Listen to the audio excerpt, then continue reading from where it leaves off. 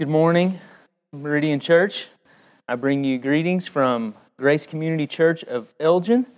I think Dusty, one of my fellow elders, has preached here before. It's a joy to be with you, and it's an even greater joy to get to open God's Word together with you this morning.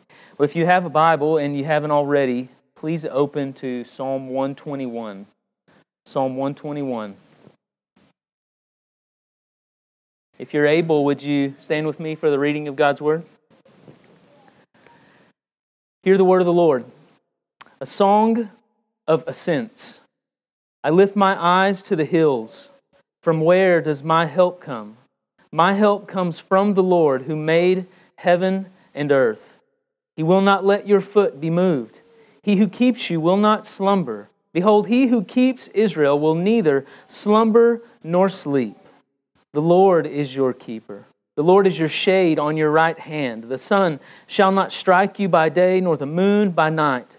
The Lord will keep you from all evil. He will keep your life. The Lord will keep your going out and your coming in from this time forth and forevermore.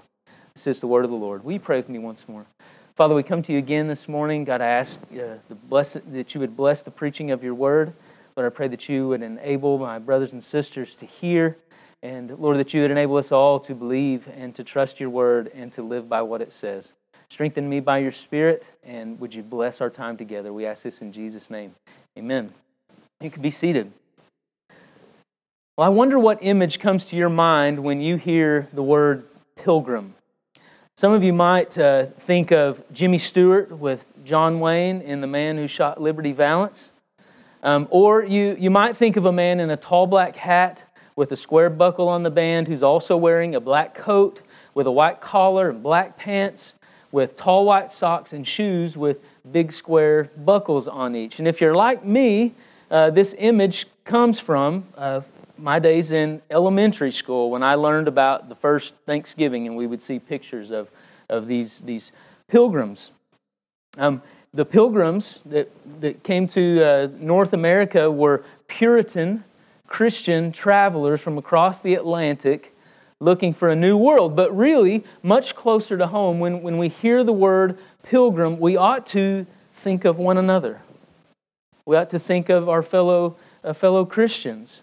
God's people have been called pilgrims since the days of the Old Testament patriarchs, Abraham, Isaac, and Jacob. And speaking of them and others in Hebrews 11, 13 through 16, the writer to the Hebrews said this, "These all," speaking of these patriarchs, "these all in faith, not having received the things promised, but having seen them and greeted them from afar, and having acknowledged that they were strangers and exiles," or pilgrims, on earth, for people who speak thus make it clear that they are seeking a homeland. If they had been thinking of that land from which they had gone out, they would have had opportunity to return. But as it is, they desire a better country, that is, a heavenly one. Therefore, God is not ashamed to be called their God, for He has prepared for them a city.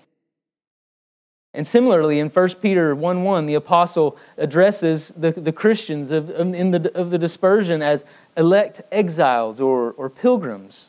And in chapter 2, verse 11 of 1 Peter, he urges them to live as pilgrims in this world, abstaining from fleshly lust. The word pilgrim or exile literally means beside the people. Beside the people. It's where we get that idea that as Christians we are to be in the world, but not of the world. Like the Jews when they were exiled in Babylon, we should seek the welfare of our neighbors. We should seek the welfare of our cities, the places we live, and the people that we live beside. But we're not to live as the rest of the world does, because we desire a new world, a new heavens and a new earth in which righteousness dwells. And so while it is this earth that the Lord will restore and make new when He returns, we are not to be too at home here. We're not to be too comfortable here. We are on a journey as followers of Christ. We're on a pilgrimage from this world to to the next. And it's not an easy journey. Many of you know this and can testify to this. It's often full of difficulties and struggles of all kinds, various trials of various kinds, Peter says. But our struggles are not without purpose.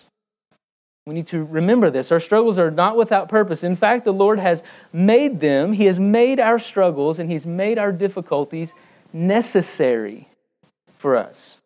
In our struggles, He intends to teach us and to train us, to refine us and to shape us into the likeness of Christ and to fix our hearts on Himself.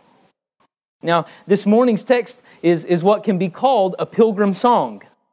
A pilgrim psalm. We often don't think of the Psalms as songs, but that's what they are. It describes the trials of a journey, and it's meant to comfort and to encourage those that the Lord has redeemed.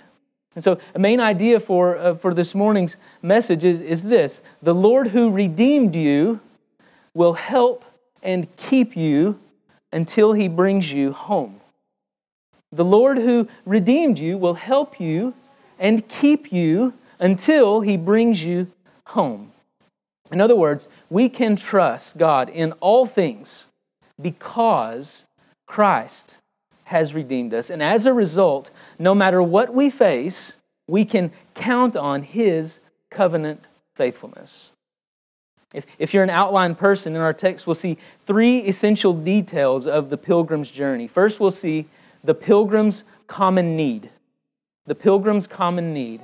Secondly, we'll see the pilgrim's compotent help, and I'll explain that word, compotent, in just a few moments. The pilgrim's compotent help and the pilgrim's complete security. The pilgrim's complete security. So, getting to our text, first we see the pilgrim's common need. Pilgrim's common need. Look again at verse 1. A song of ascents. I lift up my eyes to the hills. From where does my help come?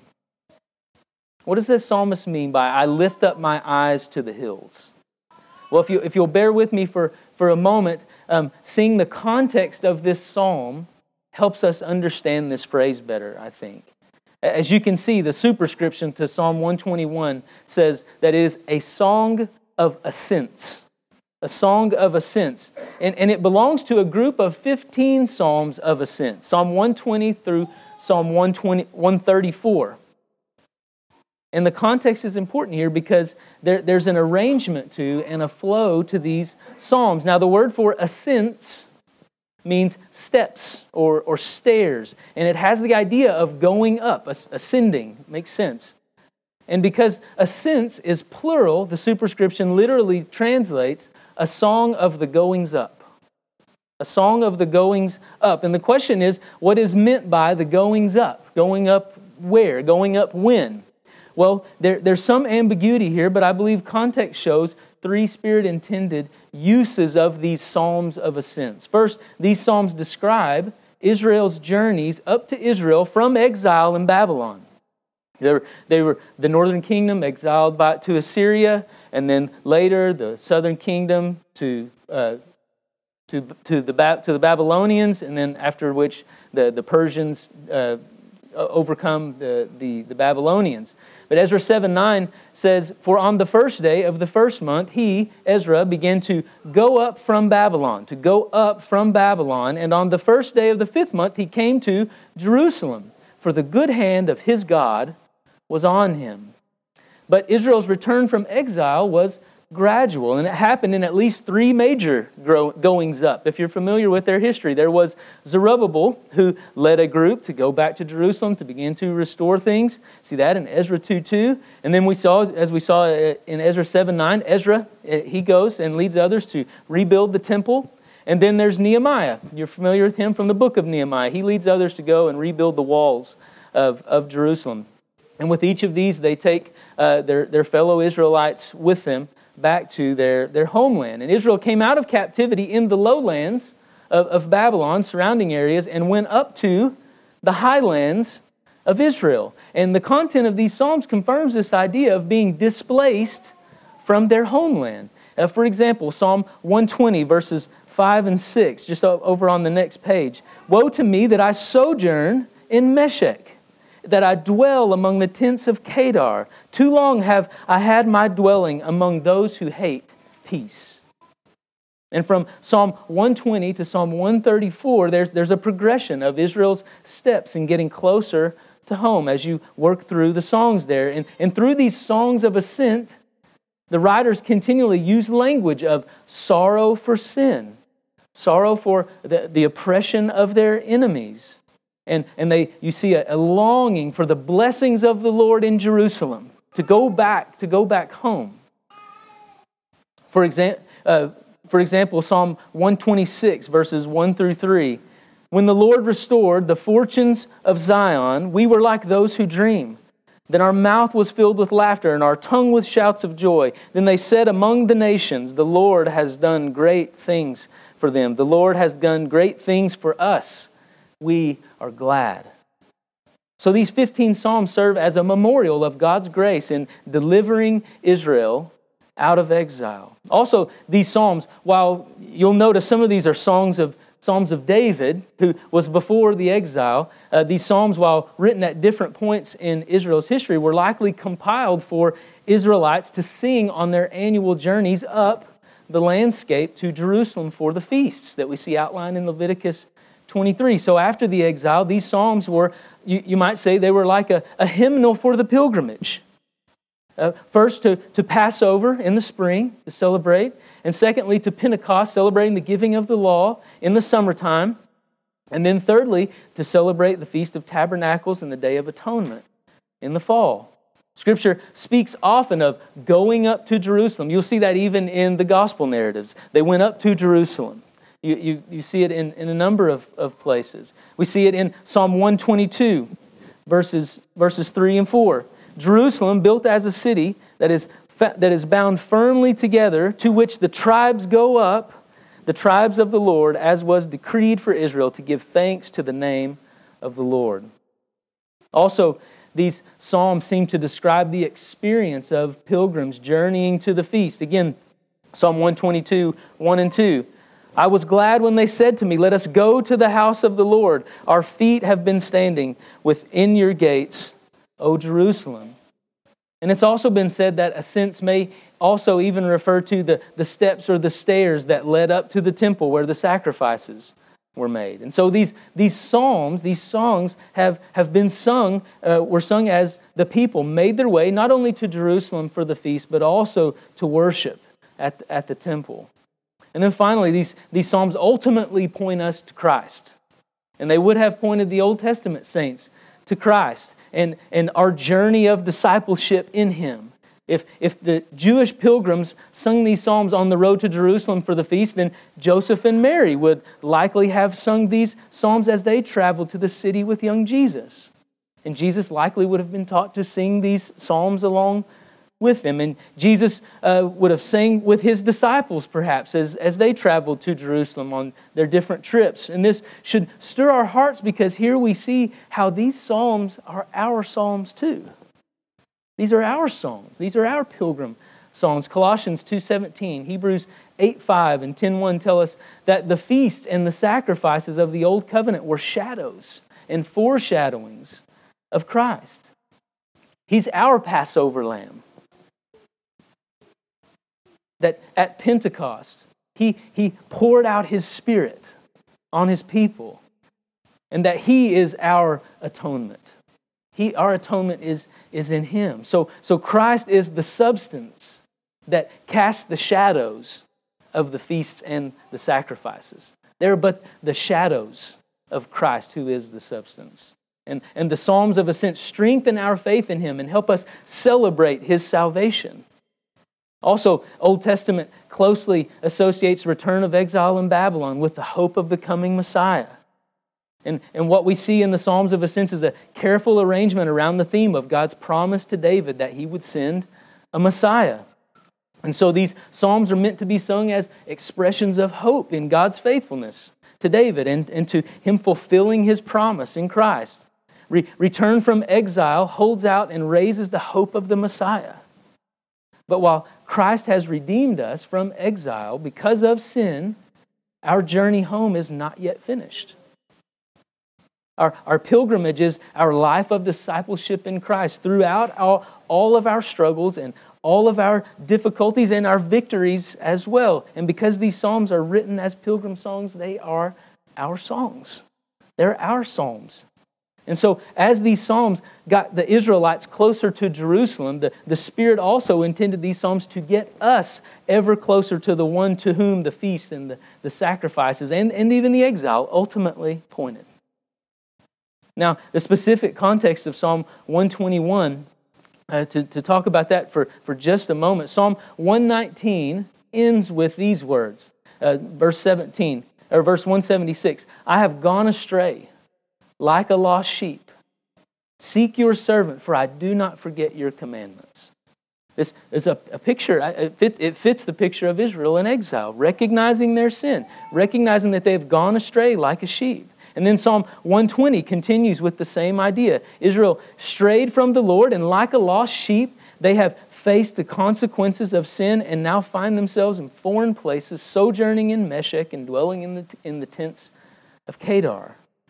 Like we do sometimes, Israel lost their way and is calling out to the Lord in distress, asking for relief from the Lord's discipline and rescue from their enemies. And now in 121, we find lost, needy Israel affirming their hope and confidence in the Lord's salvation. So when we read, I lift up my eyes to the hills, whether we think of Israel's return home from exile and their pilgrimages for the feast, we see that because robbers and bandits in the hills waited for the travelers, the hills were dangerous places. So they lift up my eyes to the hills. From where does my help come?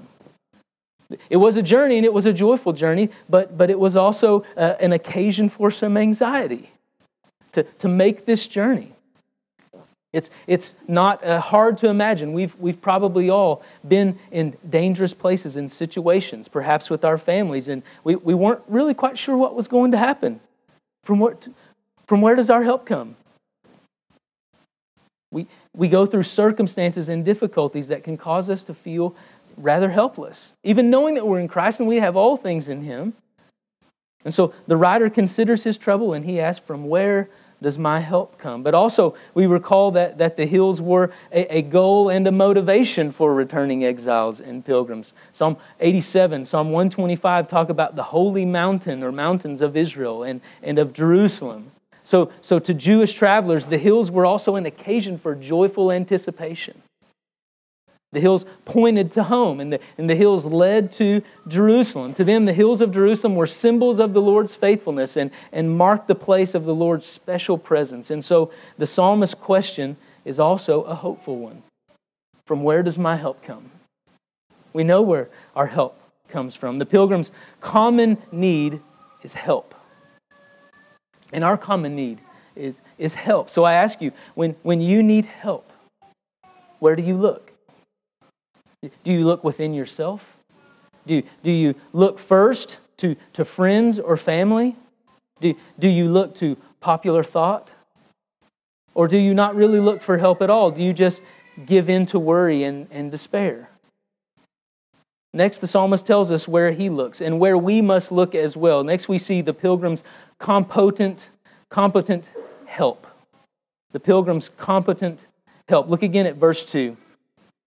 My help comes from the Lord who made heaven and earth. The psalmist and the pilgrim realizes that he cannot help himself, and so he looks to the Lord who possesses all power. The Lord who made heaven and earth. He is our competent help.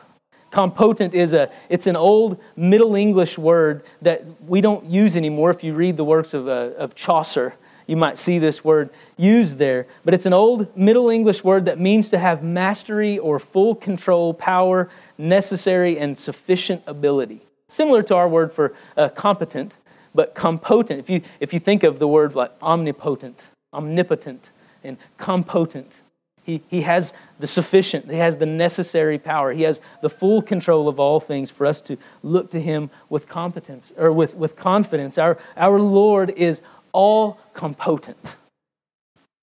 Many times I've heard people say, well, God helps those who help themselves. But that's not what the Bible says. And in fact, the Bible would deny that. We cannot help ourselves. We can't even take a half step toward God because left to ourselves, we're dead in sin. We're helpless and hopeless apart from Him. Only the power of God through His Word and Spirit is able to give us life and the help that we need. Whatever we're facing, certainly for our sin, but then even after being saved from our sin, to follow Christ in whatever circumstance, whatever trial the Lord leads us through. And so, rightly, the Pilgrim says that his help comes from the Lord who made heaven and earth. God is omnipotent. He is all-powerful, possesses all power. And specifically, the psalmist is recalling that the Lord is omnificent. This is a word that I wasn't familiar with until just too long ago, but it refers to the fact that the Lord possesses unlimited power to create and to rule over His creation according to His character and for His glory. Colossians 1:15 through 17. Speaking of Christ, says, He is the image of the invisible God, the firstborn of all creation. For by Him all things were created in heaven and on earth, visible and invisible. Whether thrones or dominions or rulers or authorities, all things were created through Him and for Him. And He is before all things, and in Him all things hold together. So let that sink in. Jesus is omnipotent. And in John 14, He says that He is our helper. And in John 14:7, He says that His Spirit dwells in us. That means that on our journey as pilgrims, we need not fear anything in all creation, not people, not sickness, not civil upheaval or social unrest, not even death. And we need not fear these things, not because people will never hurt us. People will hurt us. Not because we'll never get sick or even because the Lord will heal us every time we do. He doesn't.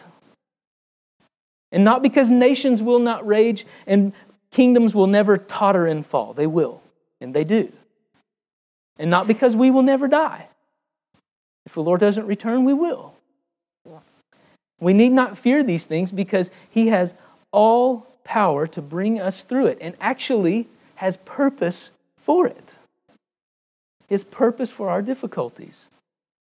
No, we need not fear these things because our help comes from the Lord who made heaven and earth.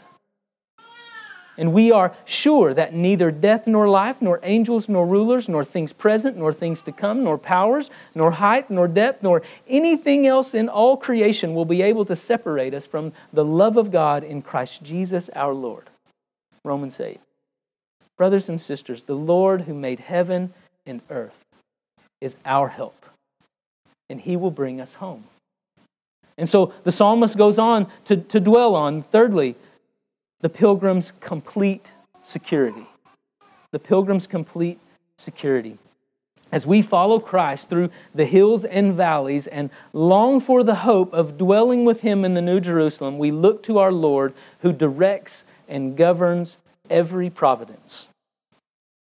Notice the change from first person to second person as the writer preaches the truth to himself. Verses 3 and 4. He will not let your foot be moved. He who keeps you will not slumber. Behold, He who keeps Israel will neither slumber nor sleep. When Israel and the psalmist needed help, they were to look first to the Lord and nowhere else. And the same is true for us. Psalm 46, verses 1 through 3. God is our refuge and strength, a very present help in trouble. Therefore we will not fear, though the earth gives way, though the mountains be moved into the heart of the sea, though its waters roar and foam, though the mountains tremble at its swelling. He is our help. We will not be moved. And how will He help? Look what it says. He will not let your foot be moved. He who keeps you will not slumber. Remember, this song is a song of ascents, of going up steps and stairs, a pilgrim journey. Psalm 66, 8 and 9 says, Bless our God, O peoples, let the sound of His praise be heard, who has kept your soul among the living and has not let your feet slip. Here again, we see the Lord's omnipotence. If you belong to Him, no matter your circumstance, He will not let it be your undoing. Though you may struggle, He will keep you secure in His love and care. John Flavel, the Puritan, said this, "Indeed, every providence neither does nor can do anything that is really against the true interest and good of the saints. For what are the works of providence but the execution of God's decree and the fulfilling of His word?" God is not only omnipotent, all-powerful, He is also omniscient, all-knowing. And in His infinite power and wisdom, He upholds, directs, disposes, and governs every detail of our lives for His glory. And if you love Him, for your good. But the psalmist continues, "Behold, He who keeps Israel will neither slumber nor sleep." Here we see the unflinching covenant faithfulness of the Lord. See, you and I need to sleep. He doesn't. And whether we're thinking of Israelite pilgrims on their way to Jerusalem or coming out of exile or us, while we sleep, He does not. He never slumbers or sleeps. The writer uses some form of the word keep 6 times in this psalm. It's used in several ways in the Old Testament. It's used to describe how men, God and angels, guard things. To keep something is to guard it. It's also used to describe shepherds taking care of their sheep, feeding and protecting them and guiding them, keeping the flock. It's used to describe brothers looking out for one another. The Lord keeps us in all these ways and more. He keeps us. As we read earlier in our call to worship, John chapter 10, verse 27 through 30. "My sheep," Jesus is speaking, "my sheep hear my voice, and I know them, and they follow me. I give them eternal life, and they will never perish, and no one will snatch them out of my hand. My Father who has given them to me is greater than all, and no one is able to snatch them out of the Father's hand." He keeps us in covenant faithfulness. 1 Peter 1:5 says that God keeps or guards us by His power through faith for a salvation that is ready to be revealed in the last time. Jude 1 says that God the Father keeps us for Jesus Christ. Jude 24, "Now to Him who is able to keep you from stumbling and to present you blameless before the presence of His glory with great joy, to the only God, our Savior, through Jesus Christ our Lord, be glory, majesty, dominion, and authority before all time and now and forever. Amen." Elijah mocked the pagan gods of Baal and Asherah and their prophets in 1 Kings 18 as they called out to them, saying that maybe their false gods were sleeping. But our Lord never sleeps. He has no weaknesses. He sees and knows all things. He knows every detail of your life even better than you. And Christian, He is more than able to keep you from slipping. But you should look to the Lord for help, not only because He has all power and all knowledge, but also look to our Lord who keeps constant presence. He keeps constant presence. Look at verses 5 and 6 in Psalm 121. "The Lord is your keeper. The Lord is your shade on your right hand. The sun shall not strike you by day, nor the moon by night." The psalmist, he continues using this journey language here. In verse 5, shade speaks of the Lord's protective presence. And at your right hand speaks of His personal presence. The Lord is omnipotent and omniscient, and He is also omnipresent. Ever present. Always. Hebrews 13:5 says that He will never leave nor forsake us. Psalm 46:1, as we read earlier, God is our refuge and strength, a very present help in trouble. Now verse 6 somewhat puzzled me previously. Living in Oklahoma, I know well that the sun can strike you. But the moon? I think John Bunyan's helpful here. He says this, "How sinful you are, O sleep! Because of you, my journey, which should have been in the light, has been overtaken by the night. I must walk without the sun. Darkness covers the path of my feet. And now I must listen to noises of miserable creatures, all because of my sinful sleep." The moon strikes us by its absence. It has a dark side, you could say. But the Lord is with us, guiding and protecting us, even more nearly than He did the Israelites as they came out of Egypt as a pillar of cloud by day and one of fire by night, because He dwells in us. In fact, 1 Corinthians 10 explains that it was Christ who was present, leading and providing for the Israelites. And by His Spirit, He does the same for us now. Lastly, we must look to our Lord who provides complete protection. Verse 7, "The Lord will keep you from all evil." Every threat. The writer's not saying that no evil or disaster or harm will ever touch the lives of God's people. We know that's not true. The Bible itself and all of history proves otherwise. What this means is that no evil, no harm, no disaster will have the final and ultimate say for you. He will keep your life. He will keep your soul. He will keep the whole person. This word life can be translated soul here. It's used in Genesis 2:7 when speaking of God creating the first man. The Lord God formed the man of the dust from the ground and breathed into his nostrils the breath of life, and he became a living soul. Perhaps some of you were taught to pray as a child. "Now I lay me down to sleep. I pray the Lord my soul to keep." Why is that a good prayer to pray? Because, friend, you can't keep your soul. You can't keep your soul. Psalm 34:22 says, "The Lord redeems the life or the soul of His servants. None of those who take refuge in Him will be condemned." How does He redeem us? 1 Peter 1:18 and 17. "He has ransomed or redeemed us with the precious blood of Christ."